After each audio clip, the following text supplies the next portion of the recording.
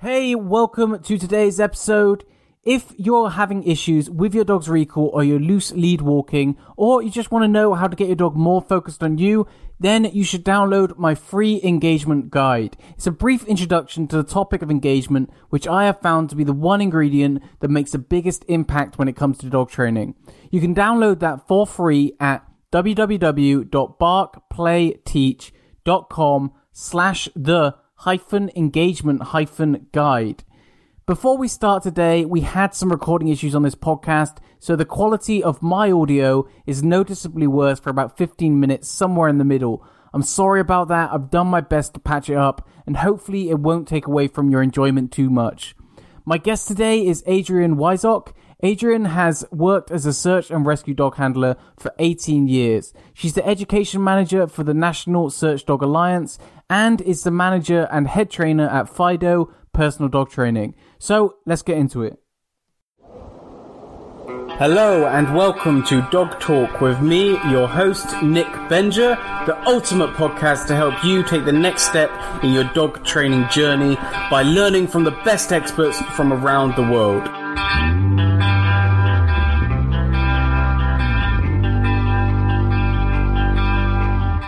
So, hey Adrienne, welcome to the show. Hi. Thanks for coming on. It's really awesome to get to talk to you. I came across your stuff through Rob, really, through the UK Scent conference, Scent Dog conference, which I'm attending, and I wanted to make sure that I interviewed some of the speakers beforehand, because I mean the lineup is really, really cool. So I'm wondering, how did you get to first meet Rob? How did that happen? Great question. Also, I'm really excited that you're coming to the conference. It's going to be really fun. Rob and I met when he was taking a certificate course in California on service dog training, and I was doing a master's degree at the same university in also service dog training. So we just happened to meet on campus and started hanging out and had lunch together. And then eventually, a couple years ago, I flew across the pond and hung out with Rob and his wife, and we went over and saw some service dog volunteer training he was doing and had a wonderful time, and we've just been great friends ever since. Oh, wow, fantastic. That is quite a story as well. I didn't realize that you'd been to the UK before and you've actually done some training and stuff then as well. Just a little, yeah. Yeah. Oh, that's really, really cool. Did you do a lot of search and rescue stuff while you're over here, or? No, it was pretty much just vacation. But I look forward to doing a lot of search and rescue stuff when I'm there now. Yeah, I'm really curious about the search and rescue stuff because I think that all of the scent work, all of the nose work anyway, is one of those subjects where even like people that have been training dogs for a while, if they aren't involved in it, they struggle to get their head around it. You know, we were talking about separation anxiety on one of the previous podcasts, and it's a little bit like that as well. You know, like I talk to some trainers and they haven't done scent work before and they don't even know how to get started. And I know that because I was that person at one point, right? I've not done search and rescue, but I've done a little bit of scent work. And so I'm curious, how did you start out along this kind of journey of scent work and search and rescue? Which I know are two slightly different things. So I found search and rescue because of a dog that I found in a park in 2000. I was out walking around in my neighborhood, having just moved to Portland, Oregon, and found this very energetic black lab mix in a park, just running around with it, dragging a leash. I assumed she belonged to someone, but no one who was there at the park. So I took her home with me. At the time, I was working as a veterinary technician, or I believe in the UK, you call it a veterinary nurse. And I took the dog home, took her to work with me, put up signs, put up flyers, contacted the shelter, couldn't find anybody who owned this dog. She was a little under a year old and extremely smart and energetic, which means she was getting into a massive load of trouble at my house when I brought her home. So I started looking for something fun that we could do together that would get out all of that energy and use those brain skills that she obviously had a lot of and really needed to utilize. And I stumbled across a website talking about search and rescue and called them up and went and met with the group, and eventually we became certified. She was my first certified search and rescue dog. She was certified in late 2002, early 2003. And we went on to find 13 people lost in the woods in the Pacific Northwest. Oh, wow. Okay. Well, that's a hell of a story. All right, let's backtrack a little bit. So you find this dog, and obviously you trying to search for the owner, and did you ever find anyone? Did you? No. Nope, Wow. no comments. No one reported her as lost. I have a feeling she fell victim to what happens to many dogs, which is she was too much for whoever had adopted her, and they just decided to abandon her at a park. Oh wow, yeah. I mean, that sounds probable if you have a dog that's really high energy, right? Like, I know that a lot of those dogs, like you said, they don't get on well with people that aren't experienced. Just too much dog, right? She So, was a lot of dog.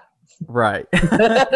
But that's perfect for the search and rescue stuff, isn't it? I would imagine. Absolutely perfect. I mean, it's in addition to search and rescue, I taught her to do a bunch of things because she needed a job. She needed a job around the house all the time. So I taught her how to go get beer out of the fridge for me. She helped do laundry. She was my pre-wash for the dishwasher. Oh wow. All those good dog tasks. It's you reminded me though, because I've been through something very similar with a client recently. I went to see young Labrador again, and just way too much dog for the family, right? And anyway, I gave them some training to do, and I heard back from them about a month later, and they said, actually, we can't keep this dog too much, right? It's just too much for us. And I had said on the session that this is the sort of dog that police or some kind of working situation would just love. And they said, Nick, were you serious about that? Could you investigate that for us? And so I did. I investigated it for them, and Rob actually helped me out a little bit, gave me some advice. And so our local police went and did an assessment with this dog, and they're looking into taking him. So That's fantastic. They're taking him on a training course. I'm really interested in having him go through the whole process. So I was so chuffed about that. I was so happy. I was so happy to see a dog that is, just struggling in a pet home, right? Like just too much, not getting the stimulation that it needs. Not because the owners are horrible or anything, just because it's the wrong home, right? Yeah. And those high drive dogs that's what they need. They need a job. And your average family doesn't have the capacity or capability to have that kind of working dog in their home. And that's the thing as well, because I think that some people feel like, like there's still this mentality in the dog world where if you rehome a dog, then you've given up on the dog, you're an evil person. But like these people, lovely people, right? It's just a wrong dog, wrong home. And in a way, I would rather someone say this isn't the right dog for my home than try to do that square peg round hole solution where they're trying to take this high drive working line dog and make it into a family pet that's how dogs end up being super neurotic later in life, or self-mutilation, all kinds of those. People say, oh, my dog's 5 and everything was great, and now all of a sudden she's falling apart. It's because they've been forcing this dog to live a life that it didn't want to live. Yeah, what a great point. Do you come across a lot of those dogs working around search and rescue? Do you get a lot of dogs that were too much for their owners? And it's how a lot of people end up coming to search and rescue. In my personal experience, they get this dog and they think, oh, everyone says shepherds are so smart. And then you have a working dog and you need to find a job for it.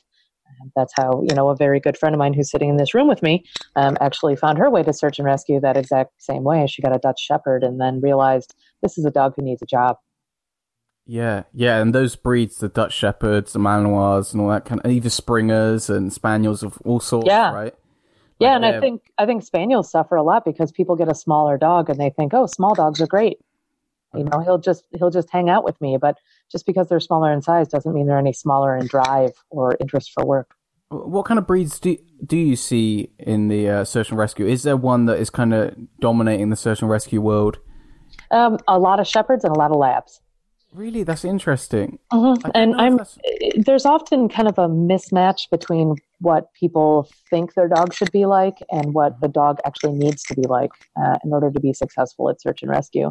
I think a lot of people believe that if you have this crazy wild dog, he's going to be great at search and rescue. But search and rescue comes down to any kind of dog training. It's motivation. What motivates your dog, and does your dog have the ability to develop a level of concentration that means that they can be working away from their handler for 4 hours and still know what the behavior chain is and know exactly what they're supposed to be doing. So that takes a smart, high drive dog who can really think their way through problems. Right. So you're still looking for that kind of high drive, because you do come across dogs that, like, when we do like pet tracking and all of that kind of stuff where we're not actually doing it for any kind of real reason other than just a bit of fun, you get dogs that are good at tracking, but they're like slow. Yeah. They're not, like they're not what you might think of as a working dog, where you got the tail moving all the time. They're just full of energy, right? It's more of like a slow, methodical search. Do you just are those dogs not suitable for search and rescue? Are we looking more for like a high energy dog? I would say a lower energy dog can still perform the job, but you just have to look into. There's several factors. There's no reason why a dog who works slow can't be very effective at doing a job in search and rescue. If you're talking about doing tracking or trailing, that's a pretty time-sensitive thing usually. So you would want a dog who's pretty fast on the trail if you're actually going to do deployable search and rescue with a dog. In terms of air scent and wilderness work, which is what most of my experience is in, there's plenty of dogs who are more methodical, but then you're really starting to increase the amount of time that you are out in the field searching, which means that a dog who moves slower makes for a slower search, which means that dog might get tired faster.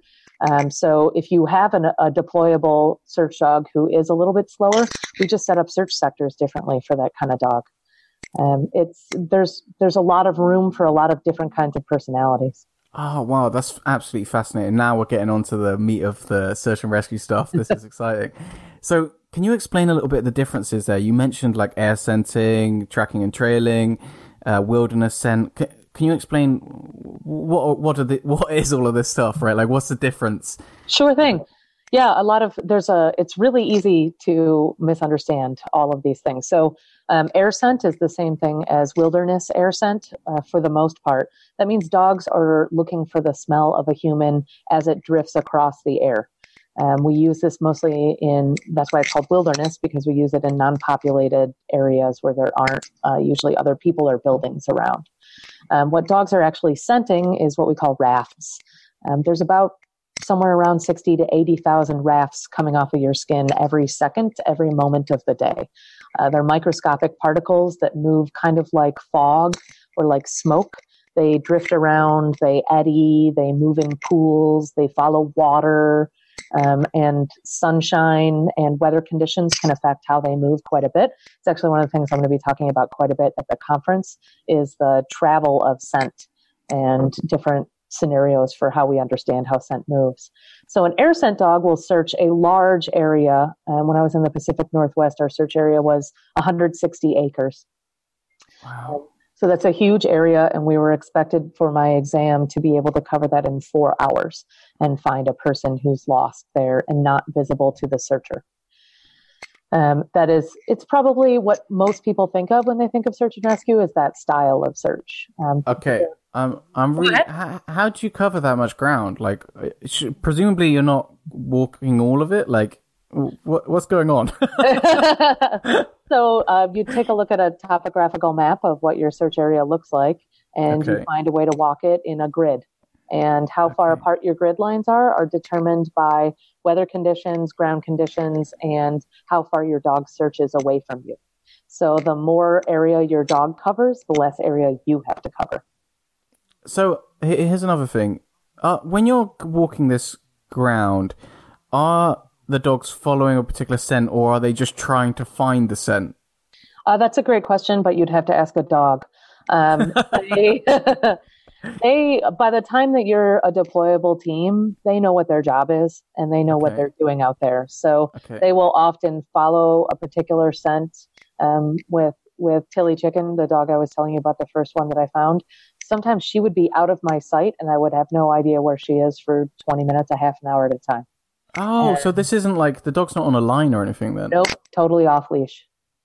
Okay, so how do you know if they found someone then? They come and tell me. Oh, wow. Okay, this is... Okay, presumably your dog doesn't talk English. What does your dog do? So there's a couple of different indications that are common. One is called a bang, where a dog jumps up and kind of punches you right in the gut with their paws. Wow. This is very Lassie, isn't it? Yes. Another option is a bark indication. Okay. I had for Tilly Chicken, I had a toy that I hooked on my belt, and when I found someone, she would come up and grab the toy and pull me towards the person. Oh wow, this is amazing. So walk me through. Okay, so someone calls you. They say, we've got someone missing in this area. Is that how it starts? Yeah. Well, usually we would get deployed through a local sheriff's or police department, but so the local authorities would call and say this person is missing. The kind of information we want to know is, do we know where they were planned on going? We want to find what we call the PLS, the point last seen. And then we can use some information from other people who have been lost to figure out what is lost person behavior under this scenario. So, we know, for example, how, people with dementia tend to follow this kind of pattern. Small children follow this kind of pattern. Adults tend to do this, and all of that is documented. We use all of that information in conjunction with the point last seen to determine what our highest probability search areas are. Okay, that sounds amazing in itself. So, give me maybe like a brief description. What does a child do that an adult doesn't? Children tend to walk more randomly or just sit down. Adults will follow a ridge line, try to follow a path, or make themselves a shelter. And people with dementia tend to walk in circles, to be honest. So you're going to set up your search areas very differently. And the smaller a child is, the less distance they're likely going to travel. So an adult, on average, will travel anywhere on a trail from 2 to 4 miles per hour. They usually pick one direction and start moving in that direction. Whereas children are going to be usually found within 1 square mile of point last seen. Elderly people are going to be generally found within a half a mile of point last seen. Okay, so you've got the call. You're looking at all those kind of data points, and then you just drive out there and download some maps, load up my GPS, grab the dog, grab the gear, and head out. One thing that you see a lot in kind of like programs and stuff is like the trainer or the handler or whatever you want to call them showing the dog like a bit of the person's clothing, all that kind of stuff. Is that Hollywood, or is that actually something that is done? That is how you would get a tracking or a trailing dog, the scent of a person who is lost. That's scent discrimination. Air scent dogs do not discriminate between the different kinds of people they're looking for. They're trained to find any human in their search area. Scent discriminating dogs who do tracking or trailing, those dogs are looking for the scent of a particular person. It takes a little longer and is a little more detailed to train a tracking or a trailing dog. Okay, so then if you have, if someone's gone missing, do you have a mixture of the two types, or do you just... It absolutely depends upon what resources are available and whether or not, we often get called out 3 days after someone's been missing. Wow. So although we might have a point last seen, we don't know where they went. I guess if you know where their car is or something, then it would make sense to use like a tracking dog. Exactly. Then we might be able to use a tracking dog to go from point last seen being a car in a parking lot to point last seen being somewhere on a trail. And that's really going to help us narrow down exactly where we want to be looking for someone. How do people end up going missing in these kind of places? Do they just, what happens? Do they get disoriented? Do they lose their map or something? Oh, yeah, all different kinds of things. Most of the wilderness areas we have here in the U.S., you don't get very good cell phone coverage. And a lot of people in this modern electronic world feel like as long as they have their cell phone with them, they'll be fine. So someone gets out of cell phone range and maybe gets lost or doesn't know where they're going and is just taking their best guess. It's really easy for them to turn down the wrong trail. There's an example that I use that I'll actually be talking about in the conference of a guy who was going on a long run in Yosemite National Park. The cloud level dropped really dramatically, so he suddenly couldn't see where he was going and basically took a wrong turn on a trail and ended up lost. Right. So, we also get a lot of hunters who are out in the woods, wandering around. They're paying attention to where the deer are, not to where they're going. Or people who do things like mushroom hunters. It was true in the Pacific Northwest a lot. A lot of people go out looking for really tasty mushrooms and they're busy looking down. They're not paying attention to where they're going. How frequently do people get lost in these kind of forests? It depends upon the forests themselves, but I would guess a few a month. Oh, wow. That's a lot of people, really, isn't it? Yeah. So are you getting deployed for all of those cases or just... It depends. For example, when I lived in the Pacific Northwest, we would get deployed pretty regularly if it was for children. So for kids or elderly people who have a low chance of survival, they're much more likely to call out a dog team more quickly. For adults, people tend to wait a little bit and see, oh, maybe he's cheating on his wife and we're going to find him in a motel in Vegas, or, wow. they just tend to be a little bit more cautious about calling out a dog team unless there's a good reason. So with the, I can imagine with the children it would be particularly concerning because, I mean, so it makes sense how adults get lost, right? Like you were saying about reliance on the phone and stuff. How does a child end up getting lost in a forest? It's pretty easy for when everyone's out having a good time walking on trails or, exploring nature, for a member of a group to wander off and people not to notice for a few minutes.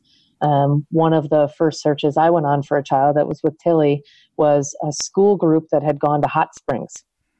And as everybody was walking back to the bus, when they got back to the bus and counted all the kids, they realized that one was missing. One kid got separated from the group and got lost. Right. Turns out that kid also had some cognitive difficulties and had limited vision and hearing.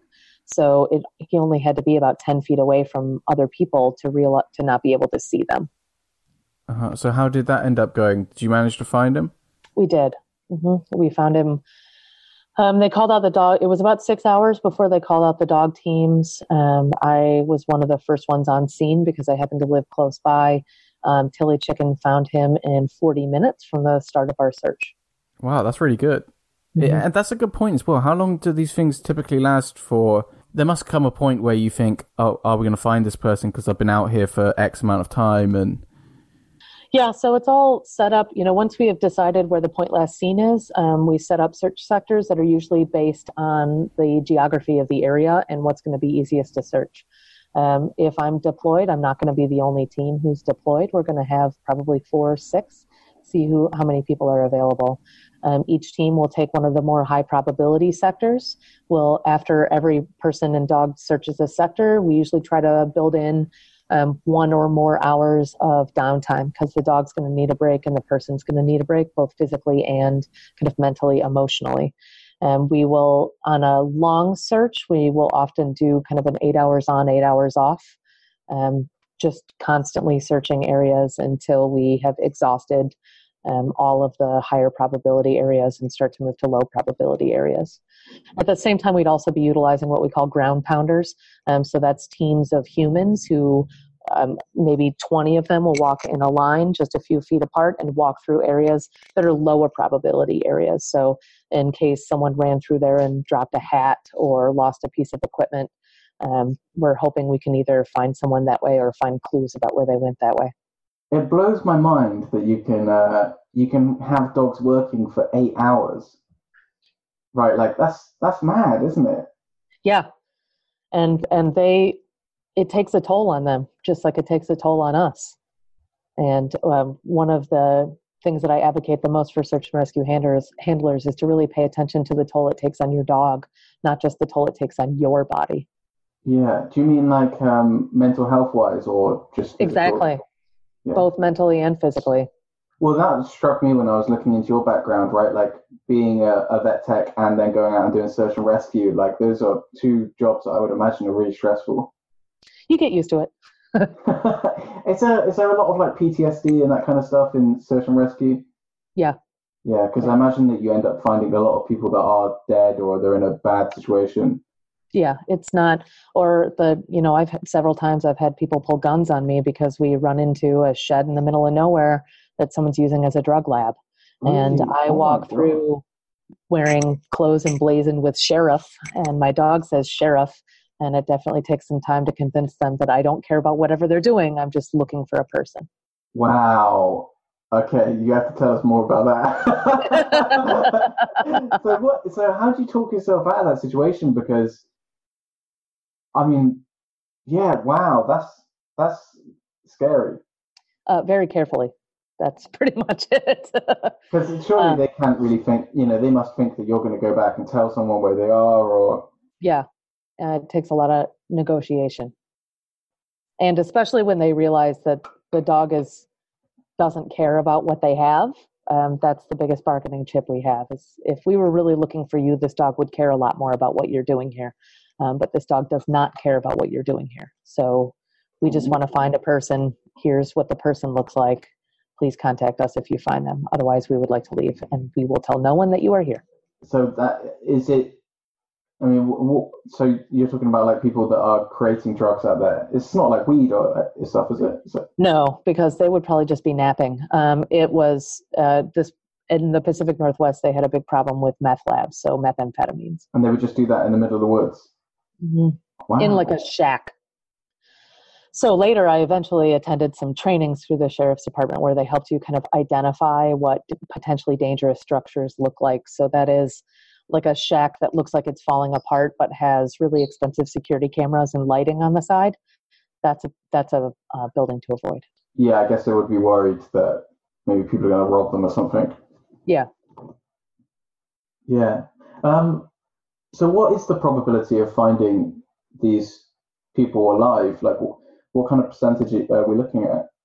It absolutely depends on what the person has with them, what their age is, what their capacity and capabilities are intellectually and physically, where they were lost, what time of day. There's 1 million factors in the U.S. We have a Uh-huh. lot of extreme wilderness.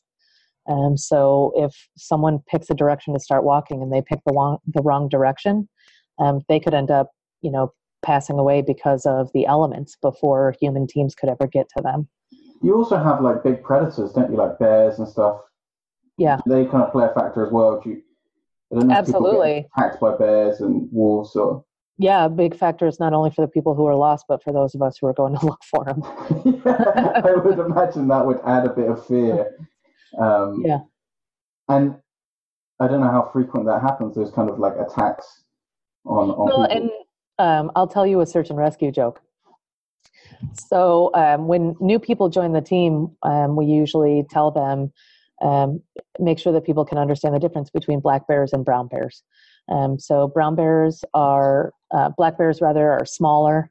And we tell people to wear bells and maybe something like black pepper so that they're loud and the bears can smell them coming. And you can recognize the scat or the droppings of black bears because they primarily eat berries and small rodents. So you can watch for the berries and the small rodents in their scat, the leftovers of it, like fur and small bones, along with berry seeds. Brown bears are much larger. Brown bears are also called Kodiaks or grizzlies. So they're almost twice as big as black bears, and we recommend the same bells and pepper to be worn. You can recognize the brown bear scat because it has bells and black pepper in it. Oh wow. Yeah, that's mad. That's mad about the bears. I think that would be constantly on my mind if I was searching for people out in the woods. I'd be having I'd be every noise I'd be thinking about bears. I mean, that's one of the things that at least I know that it's a good thing that you have that kind of wildlife out there, but at least when you go on a dog walk or you go out in the woods, you're not worried about getting eaten. I mean, thankfully, bears don't want to hang out with us. So one of the best things we can do to avoid bears is be loud. The most dangerous bear is a bear that you stumble across, especially a mama bear that you stumble across. So when we're out on searches, our dogs have bells. We are calling names of people. We are not quiet. It is very clear that we're coming. So we have very few run-ins with bears because they know that we're there and they don't want any part of it and take off. Have you had it before where you've been out to find people that have been attacked by bears? Yeah. Yeah, And then you usually, if you find them, you find parts. right, really, because I know that like you see the advice, which is, play dead and all that kind of stuff, but I don't know how many people actually survive bear attacks. I wouldn't know either, but I have occasionally, not often, found remains of people who were clearly attacked by a large animal. because we have not just bears, but things like jaguars and cougars. We have big cats, as well as bears. What about like coming across water and stuff? Because that's always like the classic where you see again, in Hollywood, like if you want to dodge the search dog, just run down the river or whatever it is. What's the truth behind that? Where'd you go with that? As my grandmother would say, that's 10 pounds of shit in a 5-pound bag.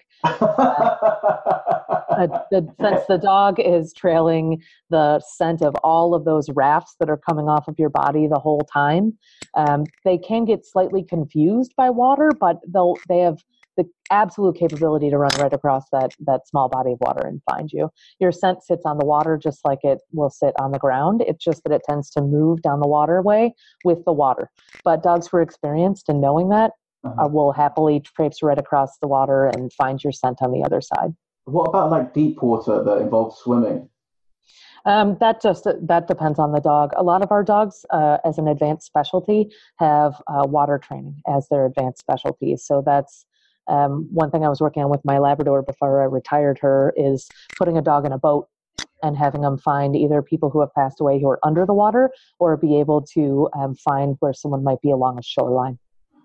Also, the other one that comes to mind, another one of these kind of like maybe like myths is climbing trees, right? Like trying to get up off the ground. Is that something that throws dogs off? No, we specifically train. We call it an elevated problem. We specifically train for an elevated victim who is out of reach of the dog. Are these things that you come across very often when you're doing searches? People that have climbed trees or anything? Not usually. We tend to find elevated victims more when they've been attacked by an animal. Big cats will drag their victims up into trees. Oh my God, this gets more and more horrific. Animals like cougars will drag their kill up into a tree. So that tends to be more when we would find that, or cases of suicide. Right. Yeah, no, that makes sense. If I ask you, what is maybe your most interesting search? Does anything come to mind particularly? I mean, there's a million of them. There was one I can think of. It's a little gruesome. There was about a 13, 14-year-old boy who had gone missing. He lived near the woods, and his parents said he came home, but then they went to check on him before bed, and he was gone. And the most intense part about that search, it was next to what's called the Deschutes National Forest, which is a very wild forest in central and southern Oregon. That search went on for about 5 days, as I recall, that I was out there searching, and it was pouring rain the entire time, about 40 degrees Fahrenheit. That's about 8 degrees Celsius. So cold, but not freezing, just really, really, really, really cold, constant downpour. So I'm wearing probably 60 pounds of gear between the fireman's boots, skaters, rain pants, Gore-Tex outfit, hats, plus my pack with all of my water and all the stuff I need on it. And there was not a flat piece of ground in that entire park as far as I can tell. It sounds miserable. It was a little bit, but it makes for an exciting challenge. And I remember going up this probably 40, 45 degree slope. So I had to do it kind of on hands and knees. And at one point my foot, I put my foot on something to brace it and I go to step on it and it just breaks. And I realized that what I'm climbing on top of is actually a river that just has so much fallen debris on top of it. But that's what I've been walking on. There was a rushing river directly underneath me. Uh-huh. Wow.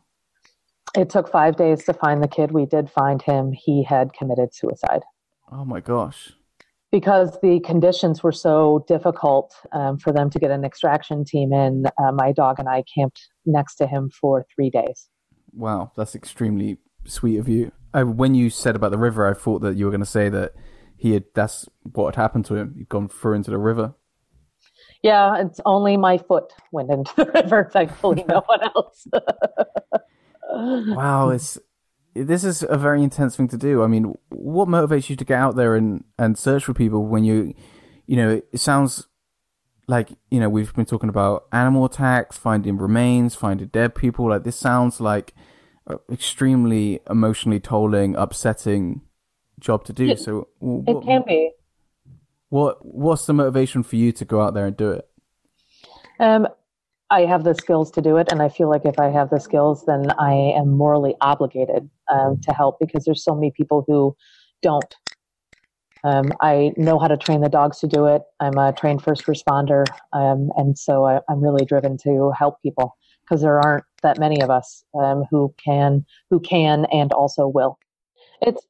I really like people to appreciate how amazing our dogs are, and how much they have, and what you can really get, what kind of partnership you can really build. It was search and rescue that convinced me to quit my job as a veterinary technician and become a dog trainer, because that level of partnership and trust, I don't know anywhere else you can find it aside from a working dog relationship. It's really incredible to watch them learn so much and blossom and be able to communicate on that level. Yeah, it's well, I think that anyone that works with dogs, can share your feelings there, right? Like, 'cause I think we've all had our own kind of individual realizations of how amazing dogs are, and I think search and rescue is a really amazing, particularly amazing example of that. You know, like when you saying you're getting out there for like 8-hour days, right? Like that just seems mad to me. Like how many of us are training our dogs, and you train for more than 15 minutes, and the dog's like, oh God, I'm cooked, right? So the fact that you can get 8 hours out of a dog, I know you said you had a break there as well, but like the fact that you can be working the dogs for that long is just unreal to me. Well, and that's part of, it's not just the partnership, it's also how much the dogs love the work. When you get the right dog and the right work for them, it's magic. And just like us, when you find the job that you truly love, you're never going to work it up ever, right? And I think the same thing is true for the dog. They just love running through the woods and playing this fun game that turns out that it helps people. And making sure we stay positive and that dogs love it and that it continues to be fun is what helps them to work those long days when they're needed. Can you tell when the dogs have kind of got on scent, so to speak? They've absolutely. They've got onto the scent of the person. Oh yeah, absolutely. You can tell the second they catch it. Their whole demeanor changes, their body language changes, their intensity changes. That's one of the first things that we watch for in being able to train our dogs well, is to watch that change of behavior. And once they're on scent, is that like, once they're on scent, do you get the feeling that maybe you're going to come to some kind of conclusion soon after, or can it still be hours before? It could still be hours. They might be catching the scent of the person as they walked through the sector we're in. Just because my dog catches scent, I can't leave. I still walk my path that I'm planning on walking. Oh, wow. That's interesting. It's only when the dog comes and tells me that they have a find that I will leave it's called an azimuth. That's the direction that you're walking. So what do you do? Say that your dog finds scent, takes you right towards the border of your search quadrant. What do you do at that point? Do you tell if my dog is taking me beyond my search sector, but is clearly indicating a find, I'm just going to radio into the rest of the team and let them know that I'm leaving my sector to follow my dog. Okay. So that makes sense. It's not like someone else is going to pick up the scent on the other side or anything like that. No, we don't like have a baton we can pass off to the next team. Instead, I'll just follow my dog, but I'll let other people know that I'm leaving my sector and I'm going into another sector. We're communicating with the coordinator of the search by radio about everything that we're doing. I am never out there alone. I always have what we call a field support person with me. So as the dog handler, my job is to look for the person and pay attention to my dog. The field support is really the magic behind how we make sure it all happens and happens safely. And that person is the one who makes sure that I stay on my grid, I stay on track, that I've searched my whole search sector, communicates with our base camp about what I'm finding. If we find articles, so that would be like hats, gloves, anything that we think a person might have left behind. My field support is the one who's going to radio in about finding an article and seeing if it maybe belongs to our missing person. So the field support is really the magic behind the team. When you find an article, does the dog indicate on that? It depends upon the dog's training.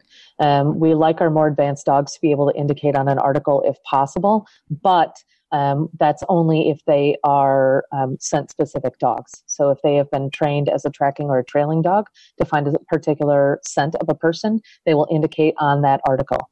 If it is an air scent dog, some air scent dogs will alert on articles, but for the most part, we won't know who it's from because air scent dogs are not scent-specific. Mm-hmm. We'll just know that it's a hat. And we'll take a picture of it, note its GPS location, and find out if whether or not we think it belongs to the missing person. Right. So is it air scent dogs that you have? Yes. I actually have one air scent dog and one scent-specific tracking trailing. Oh, wow. Okay, so do you have like a preference for maybe training? I know that you said, did you say that the trailing dogs take a little bit longer? Yeah. On average, start to finish, training a wilderness air scent dog is about 18 months to 2 years. Training a tracking and trailing dog can take 2.5. It's just, I mean, I love all the different kinds of scent puzzles. I don't like one better than the other. When the weather's crappy, I really like training my trailing dog better because I don't have to spend so much time outside. But for the most part, there's different things that are enjoyable about each part. My shepherd is learning gun source residue detection as well as man tracking, so he can find guns, bullets, anything used to clean guns, and follow the trail of a person. Right now he's at about 300 yards with 3 turns. He can follow somebody. Once you get started with dogs and scents, it's really hard to stop. You just want to keep going and keep finding new things and new ways to train and new stuff to try. Yeah, because I love the scent work stuff. Like I've done a lot of scent work, but I've never done search and rescue and tracking. I've done a little bit of tracking, but nothing to anywhere near the level of the stuff that you're talking about. Yeah, I'm sure that you have some really interesting ways of training it as well. Hot dogs. I started with tiny little hot dogs every step, and then moved to every other step and every third step, and then helping him use hot dogs to help him learn how to make turns. And it's worked well for him. Yeah, absolutely. And that's just a process of like classical conditioning, isn't it? Like if you follow the scent, then you're going to get good stuff. Yeah. And I guess you're forming an association there, aren't you? So the dog's learning. I mean, once you start to space out the sausage or even eliminate the sausage, you're getting to the point where the dog is having to follow human scent in order to get the reward.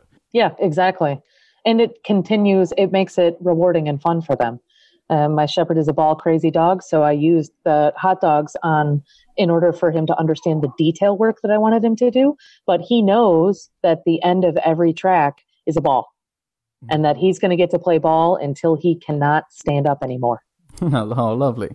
So with the air scent dogs, you were saying that you start out just by running off and hiding. Was it hiding a tennis ball? Was that right? It depends on what the dog's motivated by. Right, but hiding some kind of reward. Hiding a reward. As opposed to... It's a person who's holding the reward who hides. Oh, okay. As opposed to with the tracking dogs, you're starting out with the sausage on the trail and just maybe like starting up with really small tracks and then building it up. Is that right? Exactly. Mm-hmm. Right, that's interesting because I know nothing. And in the training that I did, when I started playing about with these ideas, I was, because I'd been taught the sausage method, I started out with the dogs doing it with I like that. I think we should just call it the sausage method. I'm sure there's a better name out there, but I don't know it because I'm just showing my inexperience here. And then, so I'd start out, get the dogs to a decent kind of level with the sausage method, and then I would get to the point where the dog can do corners and stuff, and then we would transition to having someone hiding with a toy or whatever. But I like your method because basically you're starting out, you're skipping a step, aren't you? You know, like you're getting the dog used to just finding someone straight away, and I guess it makes sense because there's a difference there between the dog following ground scent and following air scent. Is that right? Yes. And the whole scent theory stuff, I think, is really complicated for... Well, it's one of those things I really struggle with, to be honest. Like, I love doing the tracking and stuff, but when we start talking about scent theory, I really struggle to get my head around it. Right? It's really hard to visualize something that you can't actually see, isn't it?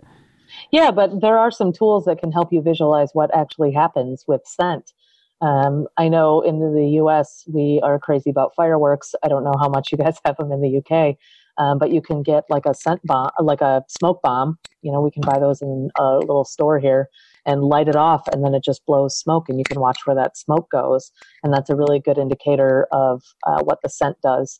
Scent moves very similar to fog or smoke if you could sort of combine that with water, in that it will trail over things. You can also use like baby powder, talcum powder. I usually keep that in my search and rescue kit because if I can't obviously feel wind direction, sprinkling a little bit of talc powder and watching where it goes will give you a really good indication of what's going on with the wind.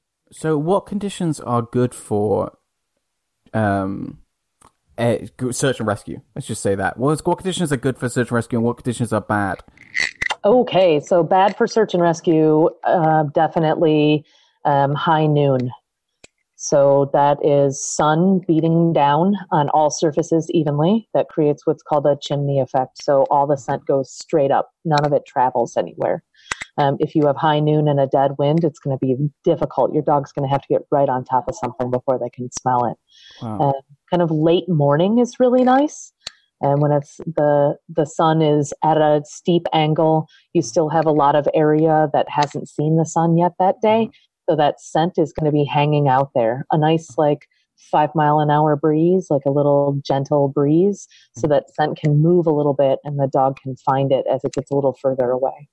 Yeah, I've heard that morning dew is good. Is that right? Yeah, it really holds all the scent. Yeah, just kind of like that little bit of moisture. But then I also heard that if the track's been laid and then rain comes down on the track, that can make it more difficult. Considerably more difficult because it's just washing away a whole bunch of the scent particles and the other things that dogs are going to use for clues in order to find the person they're looking for. So then presumably when you're searching for someone that's been missing for multiple days, it's hard to even fathom that the dogs are able to do that, isn't it? Yeah, but they are. A dog has the capability to smell one rotten apple in 1 million barrels of apples. They have a fantastic ability to scent not only from having those giant noses, but having that giant olfactory bulb in their brains. So what we're asking for a dog to do when we're asking for them to either, whether it's doing competition scent work or search and rescue, is we're asking them to find the highest concentration of an odor. So although there might be other odors around, if someone's been missing for a few days, we're still asking them to find the highest concentration of that odor, and they're going to keep looking until they find it. What's the most amazing search you've seen a dog do from a scent theory perspective? That's a good question. That would probably be a train crash that I was part of a search on, where we had about half the passengers either missing on the train or somewhere near the train. It was out in a pretty serious wilderness area. And so it took a long time for rescue crews to get there. And then there were passengers who were unaccounted for. So we started going off on a search, and it immediately started, of course, because no one gets lost in nice weather, pouring rain. And it was a combination of rain and snow. We call sleet, happens a lot around the wetter areas of the country. So that means that not only is there high humidity, so a lot of the scent stays exactly where it is, you also have snow, which covers up scents. Rain, it doesn't cover the scents, it just washes them out, whereas the snow will sit on top of them and make it difficult for dogs to smell anything underneath. Wow, that's amazing. And were you quite successful, or was that a bit of a write-off?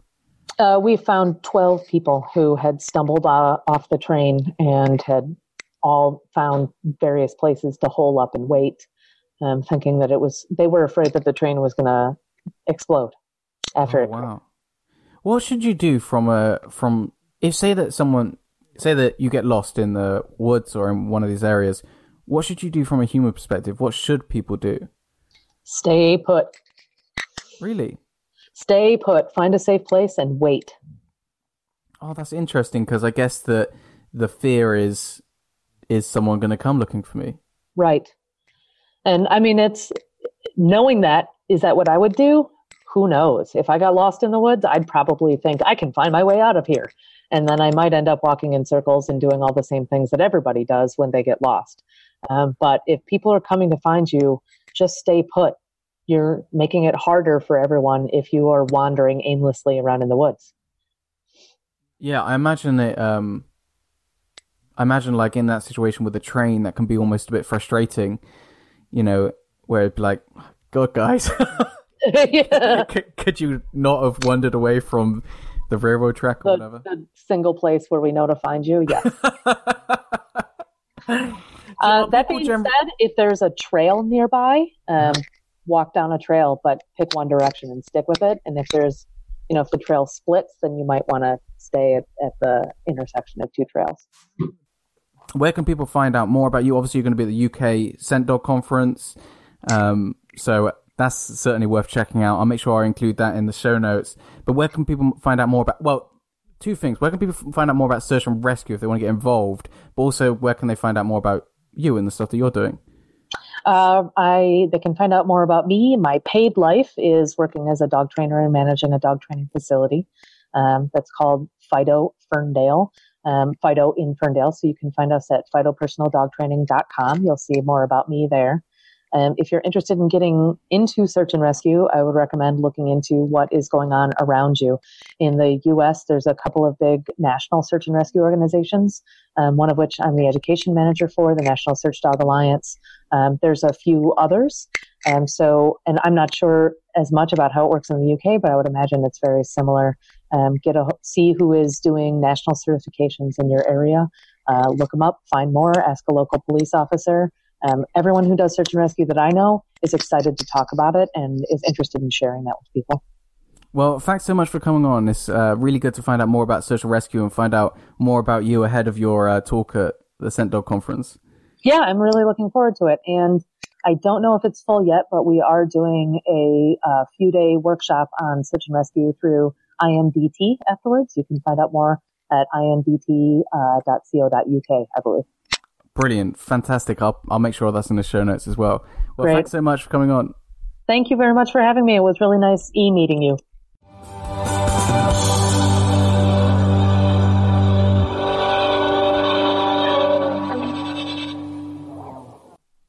Hey, I hope you enjoyed that episode. It was really cool to get the opportunity to talk to Adrienne. If you're having issues with recall, loose lead walking, or just keeping your dog focused on you, then don't forget to download the free engagement guide, which is at www.barkplayteach.com/the-engagement-guide. And of course, as always, you can get the show notes for this episode over at nickbenger.com/Adrienne-Wisok. And if you have a few moments to leave a review of this podcast, I would hugely appreciate it. Thank you.